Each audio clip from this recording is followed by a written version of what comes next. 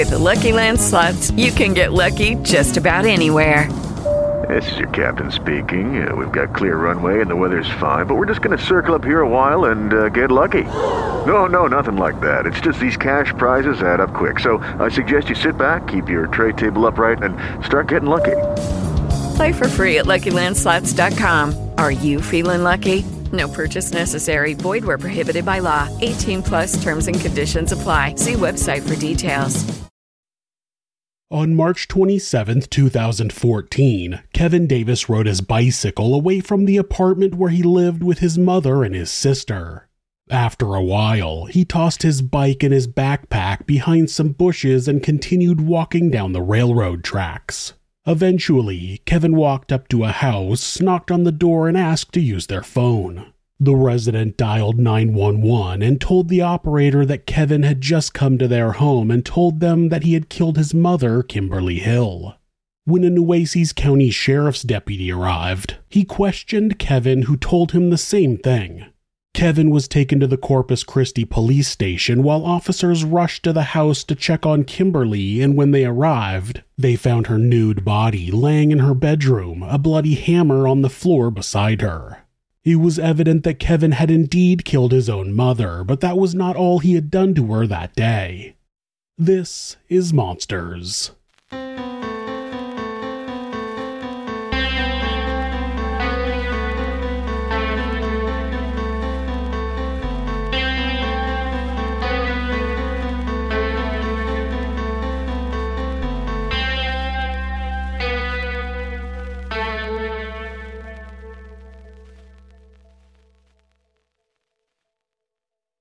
Kevin Davis was born on December 27, 1995. Not much is known about his childhood, but it seemed that by the time he was 18 years old, he had become bored with his life. At the very beginning, I asked my mother for permission to die, or rather kind of commit suicide, this sort of beating around the bush sort of thing. Because, well, that doesn't really matter why I wanted to kill myself. Sure it does. I'm bored with life. I don't like life. I don't like people. I don't like living it, basically. There's really anything depressing about it. It just is what it is. And so I wrote the note. I did. When did you write the note? Around 6-ish, 7-ish. Today or yesterday? Yesterday. Okay. That's in the afternoon or morning? Afternoon. Okay. And then what happened? And then Did you get upset with it? Well, no, actually. I mulled it over. And then on a whim, actually, I turned it over, wrote a plan to kill both my mother and my sister, quite frankly, because that's always been a thing of mine. I'm a bit of a pervert. Is it like a fantasy thing? It is, actually. So, that didn't happen. The best laid plans never work out, apparently, or at least the one scribbled on a piece of paper, because she had decided she was sick of this stuff, and she was going to go send me to live with my sister again.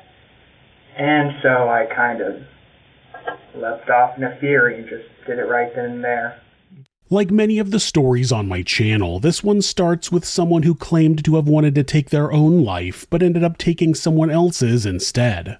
Kevin said that at about 10 p.m. on March 26th. When he told his mother that he wanted to commit suicide, she responded that she couldn't control what he did, and if he did take his own life, she would have to deal with it. An unfortunately harsh response in my opinion. Kevin didn't like what he heard, so he decided to carry out a long-time fantasy. He jumped into action and attacked Kimberly. The detectives asked him to clarify exactly what he did. I tried to strangle her with a cord. A ripped cord from a video game console controller. That didn't work, huh? What was this as you tried to strangle her? She was sitting on the couch watching TV. Okay. That didn't work out too well. She started screaming, and so I went to her room, opened a drawer at the very bottom to the right. I pulled out a hammer. I went back into the living room, and, well, you kind of get the gist from there. And, she was out pretty quickly. Kind of tried to play dead at first, but then I finished it. So you hit her with a hammer When she was sitting in the sofa in the living room? No, first I tried to strangle her, and that didn't work. Right. She grabbed the cord, so I raced back into her room, grabbed the hammer, came back out, and then did it. How many times did you hit with the hammer in the living room? At least 20, but then she was still alive. I dragged her into the room, as you probably clearly saw, and then I kind of wormed my hands into her brains to kind of just cut it. She was still snoring.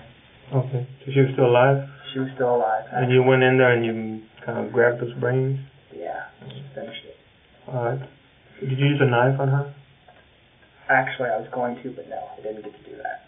Did you, I guess you never got to stab her with a knife? No. It was all with a hammer? It was all with a hammer in my hand. Where did you hit her with the hammer? The head. All in the head area? All in the head, I believe. I may have gotten her hand because she was covering herself. Okay. You heard that right. After beating her on the head with the hammer, she was still alive, so he put his hand into her skull and mashed up her brain in order to make sure she was dead. He would later tell detectives that her brains felt like putty. What kind of person thinks to do that? He goes into detail about exactly what he did next. So when you dragged her to the living room, to the bedroom, you kept on hitting her there? Yeah, I kind of went. That's where that's when you reached in and grabbed her brain? Yeah, I kicked at it a bit. Then I just, that was kind of silly, but then I just decided to reach in and kind of just do it. And then what did you do after that? Then I had sex with her corpse. You did? Did you come inside her? I did, actually. Have you ever done that before, like had sex with her? No, I haven't, actually. This is just the first time? Oh, yeah, I lost my virginity to a corpse. Okay. Kevin explained that he had sex with his mother's body after killing her. He told investigators that he had had violent thoughts since his pre-teens, and the idea of killing both his mother and his sister had been in his head for a while. It seemed that his sister, Desiree Hill, also lived at home with Kimberly, and Kevin originally planned to wait until she got home and kill her as well. That didn't happen, and the detectives asked if she was okay. Kevin assured them that she was. Was it a fantasy of yours to kill her as well? It was. Did you write down that on your note? Oh, I did, actually, but I decided against it because, well, I'd had my fill of killing. It seemed a little much. A little too excessive, yeah. It seemed that one murder was enough for Kevin. He didn't want to be excessive. Instead of killing her, he did leave a note to mess with Desiree. Let's talk about the notes that you wrote. How many notes did you write? 3. 3. There was one in the living room. Yeah. That one was addressed to who? Desiree, my sister. Because I knew she's a good girl, but rather sensitive. I knew she would lose her head if she kind of saw that. You remember what the note said? Keep your head. Hurry. She might still be alive, although I highly doubt it, in parentheses. Something along those lines, yeah. Sincerely. But when you wrote the note, you knew your mom was already dead? Oh, yeah, I knew it. You know, so you were just messing with Desiree by writing that she might still be alive? Yeah, my sick sense of humor. Okay. I was pretty well off my rocker by then. I'm pretty sure you've been off your rocker for a while, Kevin. Not only that, but Kevin described himself as being in a playful mood. And then there's a second note in your mom's bedroom. What did that one say? You remember? Chase me. Was that addressed to the police or to who? I was in a very playful mood at the time. Okay. I just wanted to run. Just wanted to see how far I could get. But yeah. So what? Your plan was to leave town, or what? According to one of the notes that you wrote. Oh yeah, actually, yeah, the Greyhound bus. I was gonna try to get out of the state or anything really. But I guess something else happened. You ended up at somebody's house. No, actually. What happened? I told you my plan was foiled because she wanted to. She talked to me. She said my sister's gonna come pick me up now, like in a few minutes. Go live with her, and that's when I said it's time to act, now or never. I see. I just went over to their house to use their phone, and then they wanted. I was using their phone, so I thought I might as well tell them when they asked me questions. I mean, they had questions on using their phone, and Where was this at? Where did you end up at? Ultimately, I ended up in the backwoods of a ditch. Here in town or out of town? Robstown. In Robstown. How did you get over there? In Corpus Christi, I biked halfway, and then I got to the train tracks, and then I ditched the bike in the thick woods, and then from the train tracks, I just walked. To Robstown? Yeah. Okay, and then you came up to was it like the first house that you saw, or how did you go to this house to ask to use the phone? Initially, my plan was just to run as far as I can, but then I ended up crying my eyes out in like the thick woods, like, what did I do? And I realized, you don't know what you lost till you've already lost it. And so I knew that my life wasn't going to go anywhere, not anymore. So I just kind of gave it up midway. Mm-hmm. It seemed that Kevin's plan was to flee the area, so he got on his bicycle and rode out of town.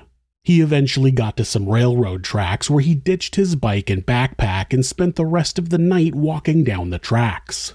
He got about 15 miles or 24 kilometers away before he walked up to a house and knocked on the door. He told the residents that he had killed his mother and needed to notify the police. One of the residents dialed 911 and Kevin was picked up by law enforcement without incident. He was taken to the Corpus Christi police station while officers went to the Windrush Apartments to check on Kimberly. The home he had stopped at belonged to the Johnsons, and Timothy Johnson said he would normally be at work when Kevin arrived that morning, but he had taken the day off. He feared what might have happened if his wife was home alone that morning. At the apartment complex, officers knocked on the door and got no answer, so they had the apartment manager let them into the unit. There, they found Kimberly's nude body on her bed in her bedroom with a trail of blood leading from the living room. There was a bloody hammer laying on the floor in the bedroom. Kevin's clothes were found inside the master bathroom off of Kimberly's room, and he later told investigators that he took a bath after the attack. Everything in the apartment matched Kevin's story except for a bloody knife investigators found at the scene. Kevin had told detectives that he had only used the hammer and hadn't stabbed his mother. And there was some blood in the knife, but you said you never used it? I guess just blood just from where you grabbed it around the... Oh, that knife. Actually, I used that to stir her brains up a little, but then that didn't really work out, so I just kind of decided to delve on it. Did you do that in the living room or the bedroom? Because we found that it wasn't in the bedroom. I may have started that. So. Yeah, actually, I used the knife in the living room, and then didn't I take it with me? So her brains were already kind of coming out in the living room when you dragged it? Yes, but she was still snoring like a baby, and so I just kind of dragged her. After officers confirmed that Kevin had in fact killed his mother, he was interrogated by detectives where he openly admitted to everything he had done. One thing he couldn't do was give the investigators a reason for his actions outside of being angry at her response to his desire to commit suicide. You feel sorry you did this to your mom? In a way, yes, but I wouldn't take back what I did. It's strange, really. I did love her. In a way.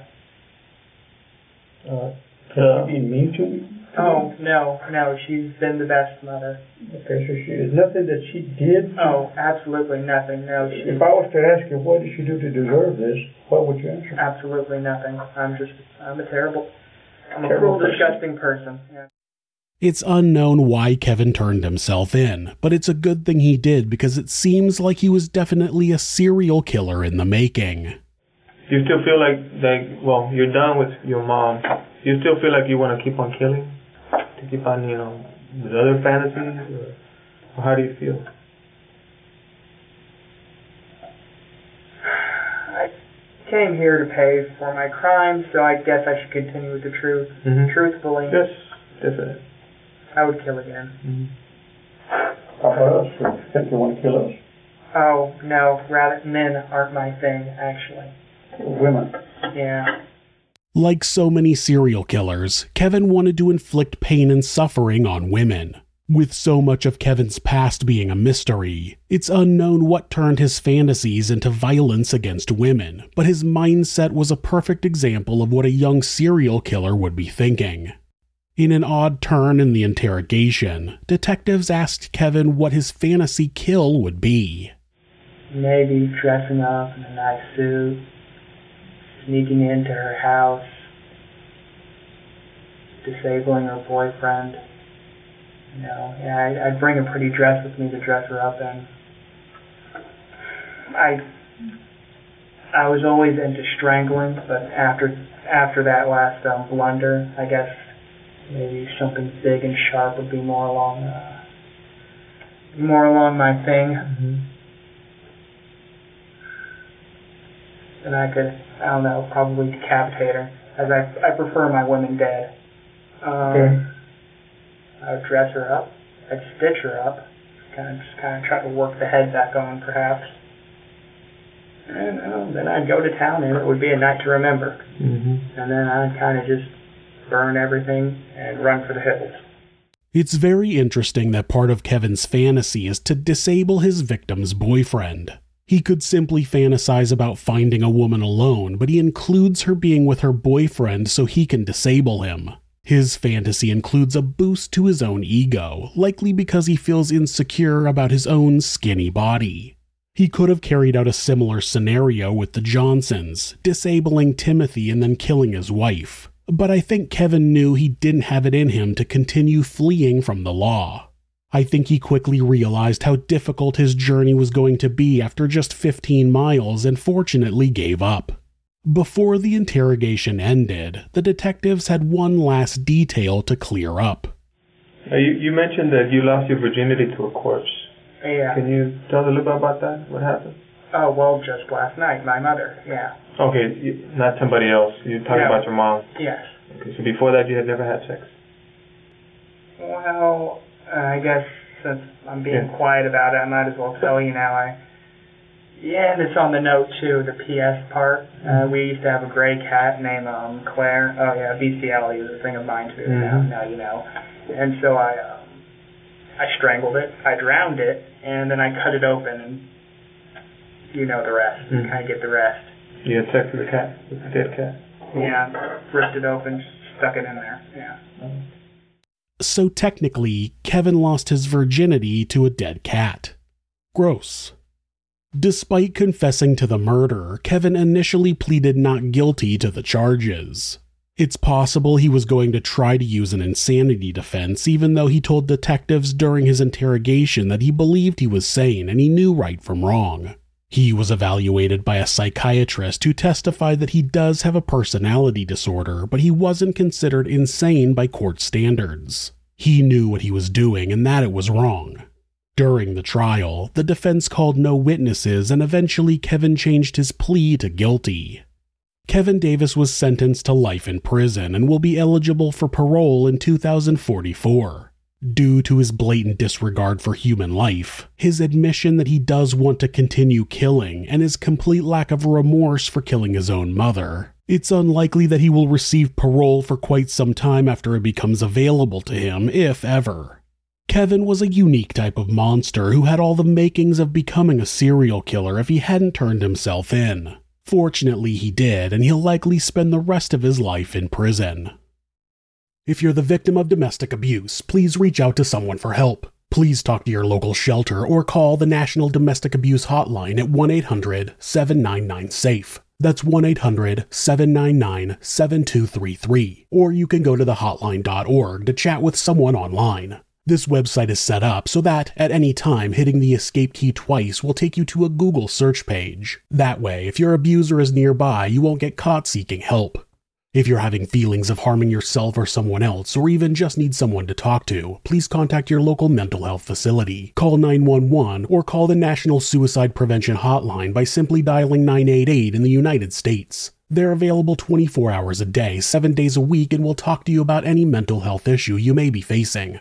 If you are a member of the LGBTQ+ community and suffering from discrimination, depression, or are in need of any support, please contact the LGBT National Hotline at 1-888-843-4564 or go to lgbthotline.org. Thanks so much for letting me tell you this story. If you enjoyed it, subscribe on whatever platform you're on, hit like, rate us, or leave us a comment. You can check out our other show, Somewhere Sinister, on YouTube or anywhere you listen to podcasts. If you'd like to support the show, check out our merchandise at thisismonsters.com. The link is in the description. Thanks again, and be safe. Judy was boring. Hello. Then Judy discovered ChumbaCasino.com. It's my little escape. Now Judy's the life of the party. Oh, baby, mama's bringing home the bacon. Whoa, take it easy, Judy. The Chumba life is for everybody. So go to ChumbaCasino.com and play over 100 casino-style games. Join today and play for free for your chance to redeem some serious prizes. ChumbaCasino.com. No purchase necessary. Void where prohibited by law. 18+ terms and conditions apply. See website for details.